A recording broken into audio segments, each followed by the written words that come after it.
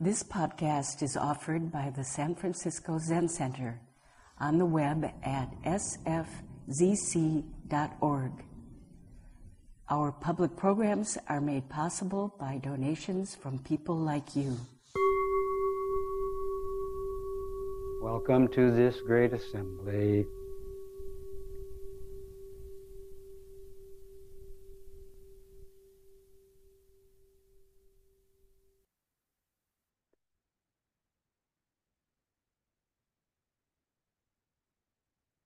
About 51 years ago, some of the people in this room moved into this valley to live and practice together.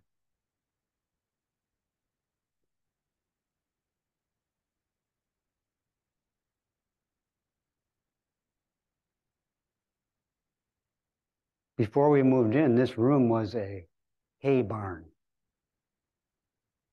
And we took the hay out and started practicing in this room. Over those years, in this valley, in this room, we have spoken of the suffering of this world. We have acknowledged it and vowed to listen to it and observe it with compassion. And in this room, over those years, we have said, we have recited, we have listened to vows of those who wish to become Buddha in order to help this ocean of living beings. Later today, we will say those vows, the four vows, the four universal vows. Sentient beings are numberless. I vow to save them. We vow to save them. Afflictions are inexhaustible. We vow to cut through.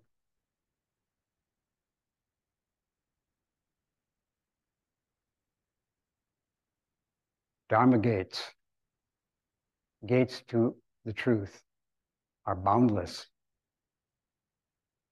We vow to enter them.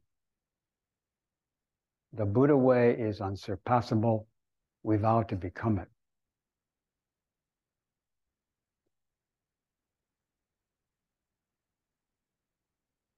We call these bodhisattva vows for those who are in the process of realizing perfect awakening. These vows are quite similar to the vows of those who have realized awakening.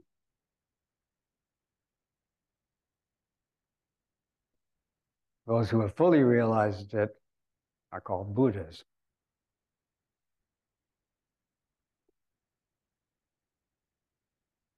Buddha is a Sanskrit word originally, which means awakened or awakened one. The root of the word is bud, which means to awake. So the Buddha is the past participle of bud. And the word bodhi, which means awakening, is also based on this root. And the name bodhisattva is bodhi, again, awakening, and sattva, a being of awakening or a being in the process of awakening. So the Buddha also has vows, had vows and has vows, but you might say the Buddha's vows a little differently. Rather than become the Buddha way, the Buddha's maintain the Buddha way. And rather than enter all Dharma gates, they have entered. And rather than cut through, they have cut through all afflictions and liberated all beings. So in this valley, we often say these vows. We also say in this room often, we speak of our unceasing effort to free all beings so they may dwell in peace and harmony. We speak of that unceasing effort. We aspire to that unceasing effort.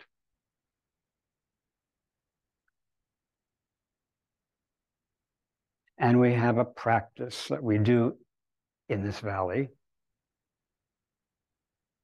and in this room. It is the practice of realizing these vows. It is the practice of the Buddha way. And also we have a family style word, or two words that we use to express the whole Buddha way, the whole way of freeing beings so they may dwell in peace, and so on. And we call this practice just sitting.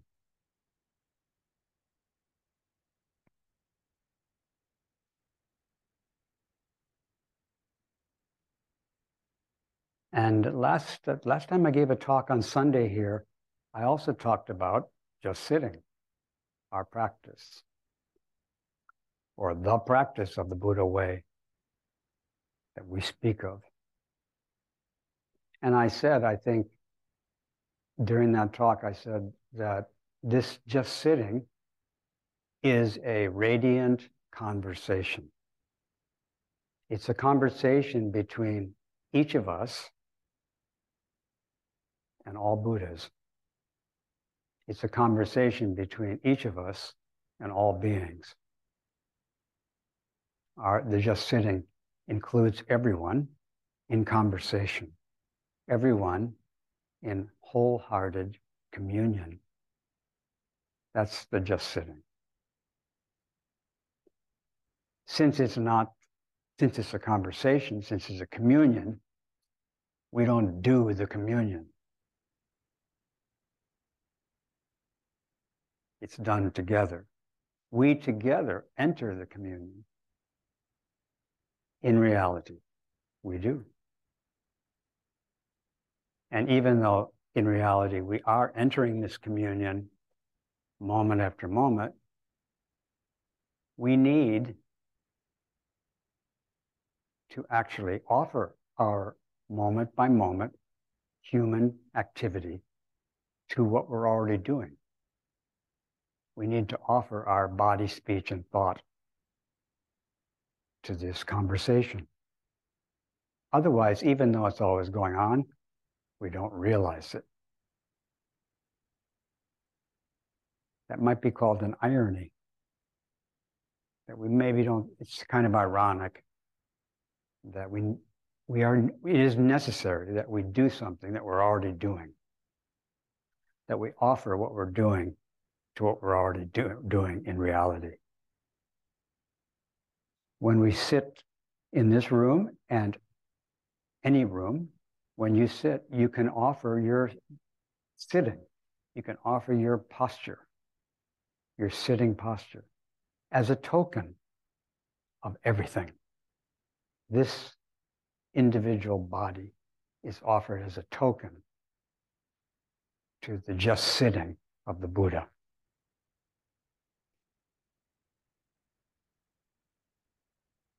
This sitting, every moment of this sitting, is an homage to the Buddha, which is an homage to the conversation between Buddha and all sentient beings. So the sitting is a token to a practice that concentrates all the practices of the Buddha way that have happened from beginningless time and are now happening all over the world in great variety. It collects and concentrates them all, or it concentrates on collecting them all And this is called a meditation. It is called a samadhi, a state of gathering and collecting into one.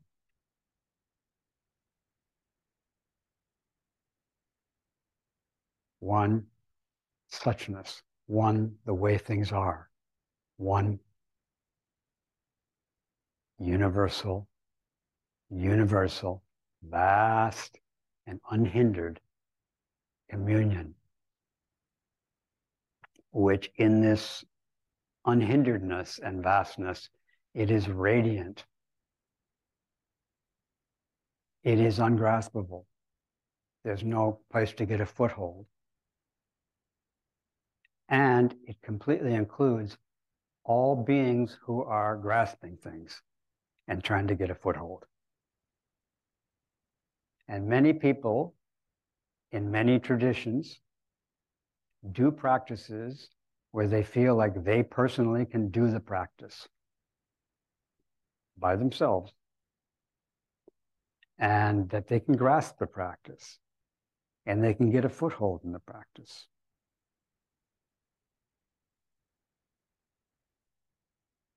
So some people may need to do a practice that they can grasp and they can get a foothold in order to open up to the practice that nobody can grasp and nobody can get a foothold to, the practice of the Buddhas.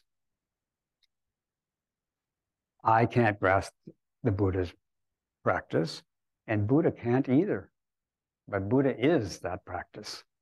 And I wish to enter the samadhi of the Buddhas, the concentration of the Buddhas, and live there.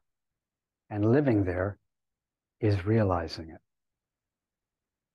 To offer my graspable speech and thought and gestures as tokens to this samadhi. Again, in this samadhi, all the different practices that you may have heard about in the Buddha way and other traditions, they're all living together in harmony. They're not obstructing each other. They're helping each other become the truth. Even unwholesome activity and all kinds of delusions are in this samadhi. But in this samadhi, they are in conversation with awakening. Awakening is embracing them and sustaining them so that they may be free. Awakening is also embracing and sustaining all skillful, wholesome activity. It's embracing wholesome activity too. All the wholesome activities are in this samadhi called just sitting. And those wholesome activities, those wonderful, skillful, compassionate activities are also embraced and they're also liberated, because even wholesome activities we can try to grasp them. Some people, without trying to grasp anything, surprise themselves and do something really lovely and wholesome. And they're very happy about that, and then they try to grasp it, which is a defilement of the goodness to grasp it. Rather than saying thank you, you say, I'm going to keep it. Or rather than just saying thank you, try to get more. So the deluded mind can defile anything. However, that defilement in this samadhi is in intimate communion. And that communion is the samadhi, and that communion liberates all beings in the samadhi, which we call just sitting. But once again, many people are not ready to just do a practice which is a token of everything. They want to do something. They want to do one or two things rather than be in a space where everything is happening and everything is included and everything is at peace. They're not ready for that. No, thank you. I want to do something that I can do by myself. I want to do something I can get a hold of. And in the Zen tradition, we offer many things that people can get a hold of, because without giving them something they can get a hold of, they may not be ready to open to what they can't get a hold of.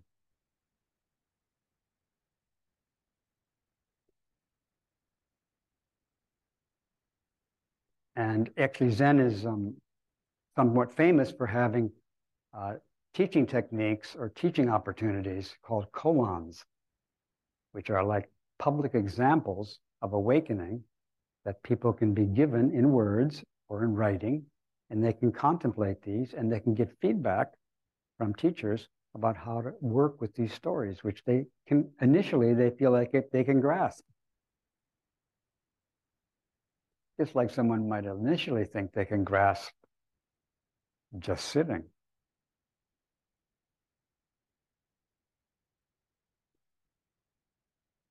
But as you just sit, as you practice this just sitting, you gradually realize that it also is kind of like, it's ungraspable. This graspable offering is actually ungraspable. So the just sitting becomes another koan, if you want. What is the just sitting? Well, I just said what it was. It is the Buddha way. It is freeing all beings so they may dwell in peace. And this practice can occur in this room, and it can occur and live anywhere, because it includes anywhere, everywhere. It is, if you excuse me, it is everything, everywhere, all at once.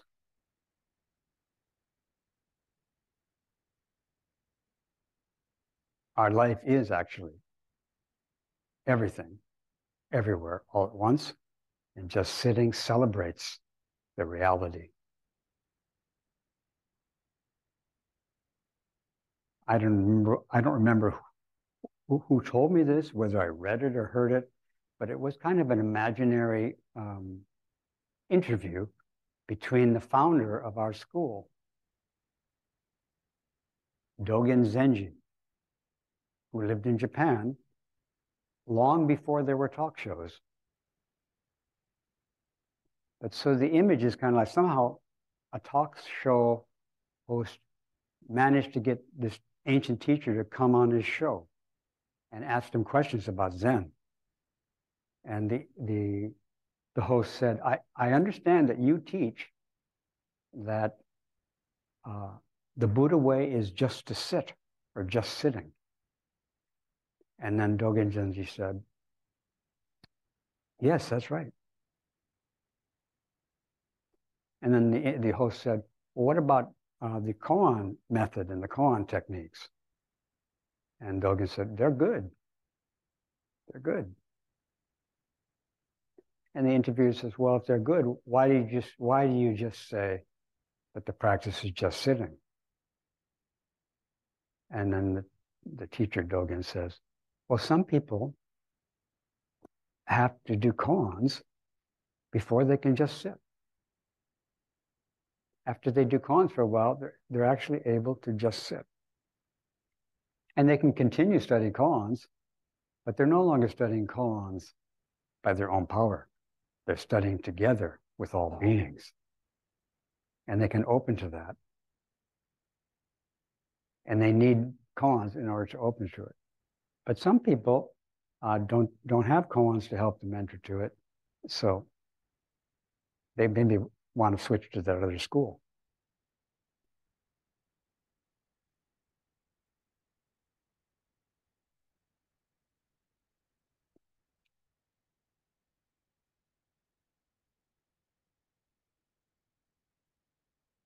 Where you can get something and do it by yourself. Leave me alone. Let me do this by myself. That's part of our evolution. We have, as children, we have to do that. Let me do it myself. There's this girl I take care of. Now she's a pretty big girl. She's almost 12. But when she was younger, she would try to do various things like unscrew a jar or something. And then she might have some difficulty. And I would say, would you like me to help you? And she said, no, let me do it by myself. And then she would try. And sometimes she would succeed, and sometimes she would not. And if she didn't succeed, she sometimes would say, I need help. And I said, do you want me to help you unscrew it? And she'd say, yes. And then I would help her. But she had to try herself to realize that she needs help to do certain things.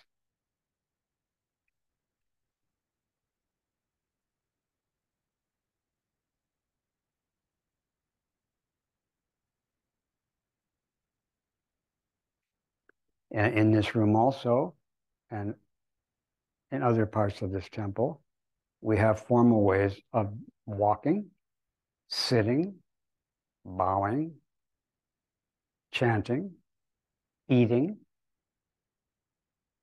formal ways of doing these things. And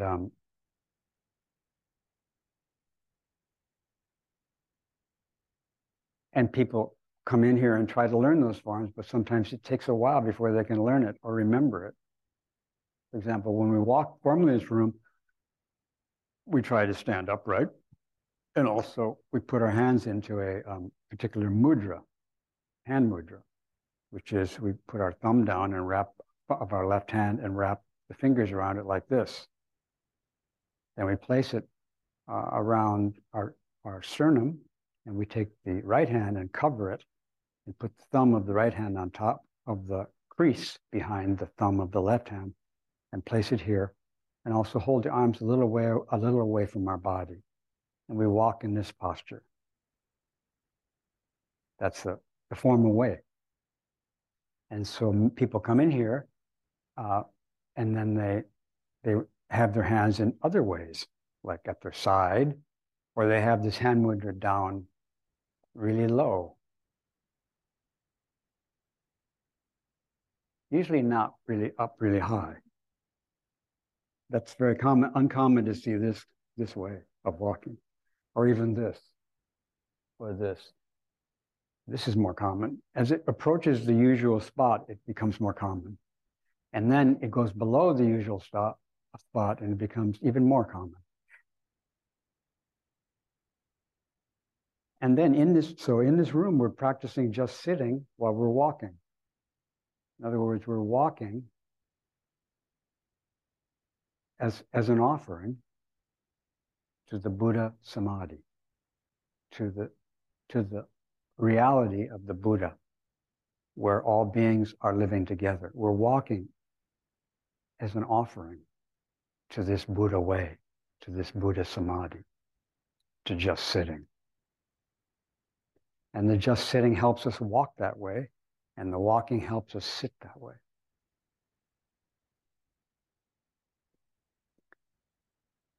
I think it was quite recently, like last weekend, we had a one-day sitting here where people came and sat and walked in this room. And some of the people were, during the formal walking, their hands were in these kind of informal places. And some of the senior people here were observing that, but they weren't sure. They weren't sure if they were invited to help, to give people help. They weren't sure. They weren't sure if they were invited to go up to some people who didn't seem to know or weren't practicing the formal way of walking. And they didn't feel invited to go up and say, do you need any help with your hands? So I think we're going to have a little discussion here soon, where we're going to ask if the seniors are invited to give instruction to people about how to walk in the room if they seem to need it. The instruction comes from this samadhi.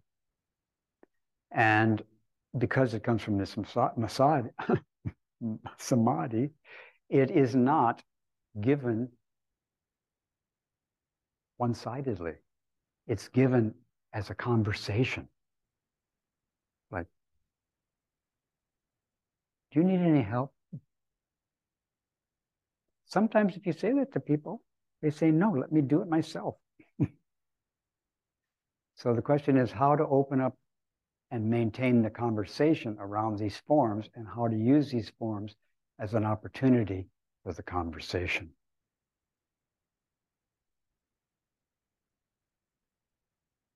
Sometimes we also offer posture suggestions while people are sitting. However, we're careful to do that because we don't usually touch people without asking them.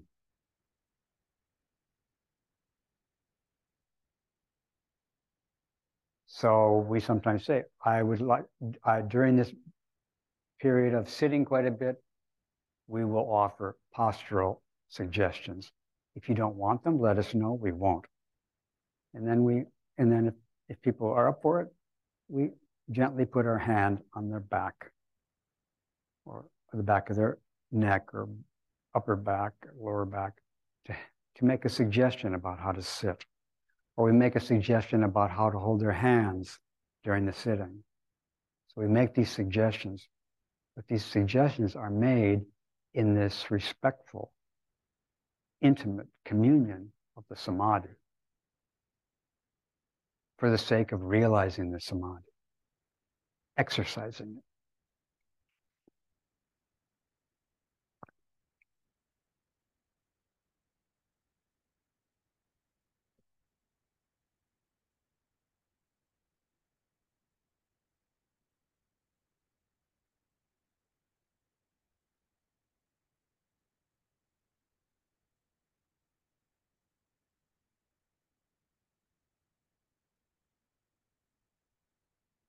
Sometimes sometimes when I'm sitting and I'm also talking, I sometimes sing. And someone recently said to me, you know, it might be good if you got a pitch pipe. And actually, I do have a piss pipe, a pitch pipe. I do have one, but I forgot to bring it. So I'm going to sing this song, and I hope it isn't too irritating if I'm off key.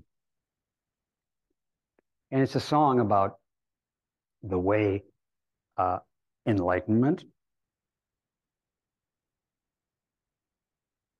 radiant wisdom, interacts with delusion and confusion and affliction. It's a song about that, I feel.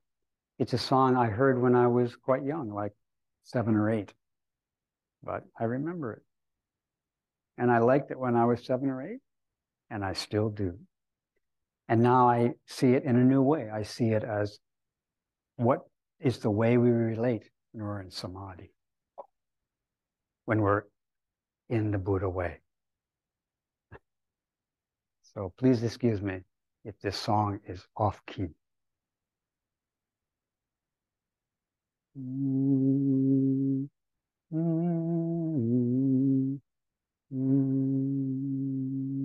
Is that off key? The evening breeze caress the trees tenderly. The trembling trees caress the breeze tenderly.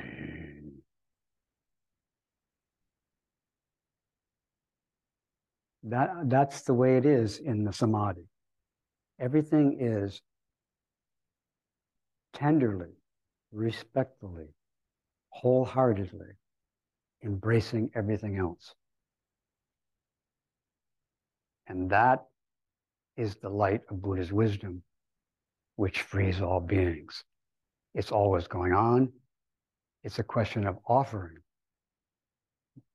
and aligning with it and requesting it.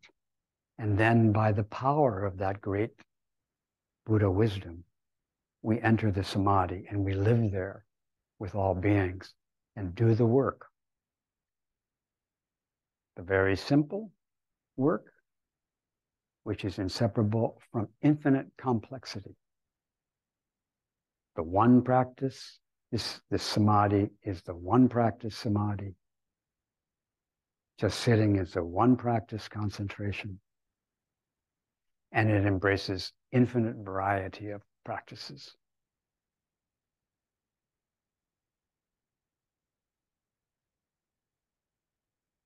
And again, just recently someone said, we don't give much instruction in Zen compared to some other traditions of Buddhism. And I would say, actually, we do give instruction, detailed instruction when it's appropriate. We hope to. But sometimes we just say, one practice, let's all just sit. And then we discover that it's time to give some instruction about this or that or that or that or that or that or that.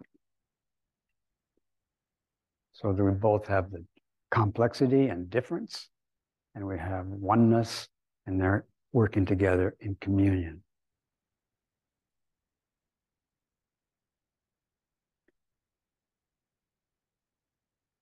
So I ask if, do you want me to help you with that? And you might say, no, thank you. I'll do it by myself.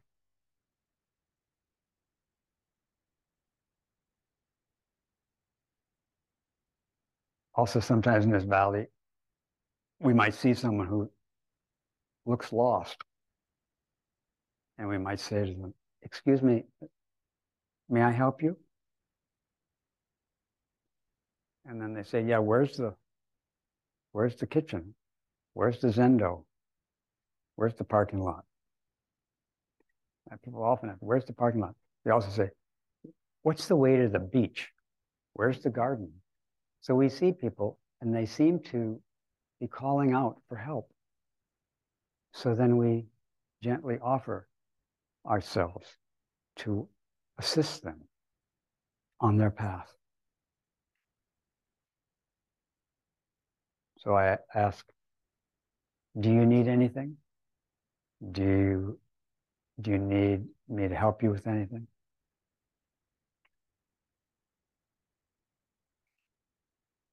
And that's just, what do you call it? I was going to say that's a standing offer, but I think it's a sitting offer. It's a sitting offer, which is, may I help you?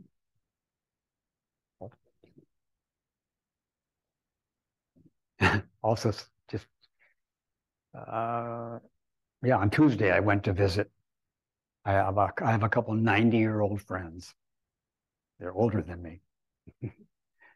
And the wife of one of my friends said, are you still teaching?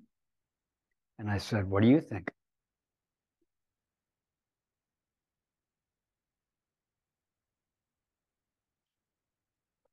And then she said, I mean formally. And I said, yeah.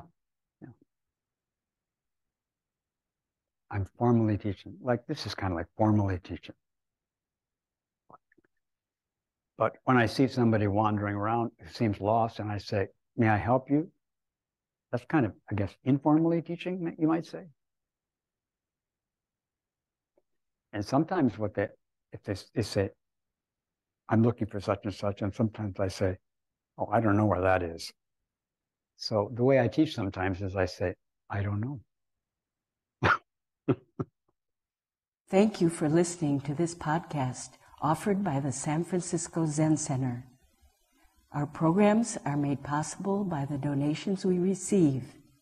Please help us to continue to realize and actualize the practice of giving by offering your financial support. For more information, visit sfzc.org and click Giving. May we fully enjoy the Dharma.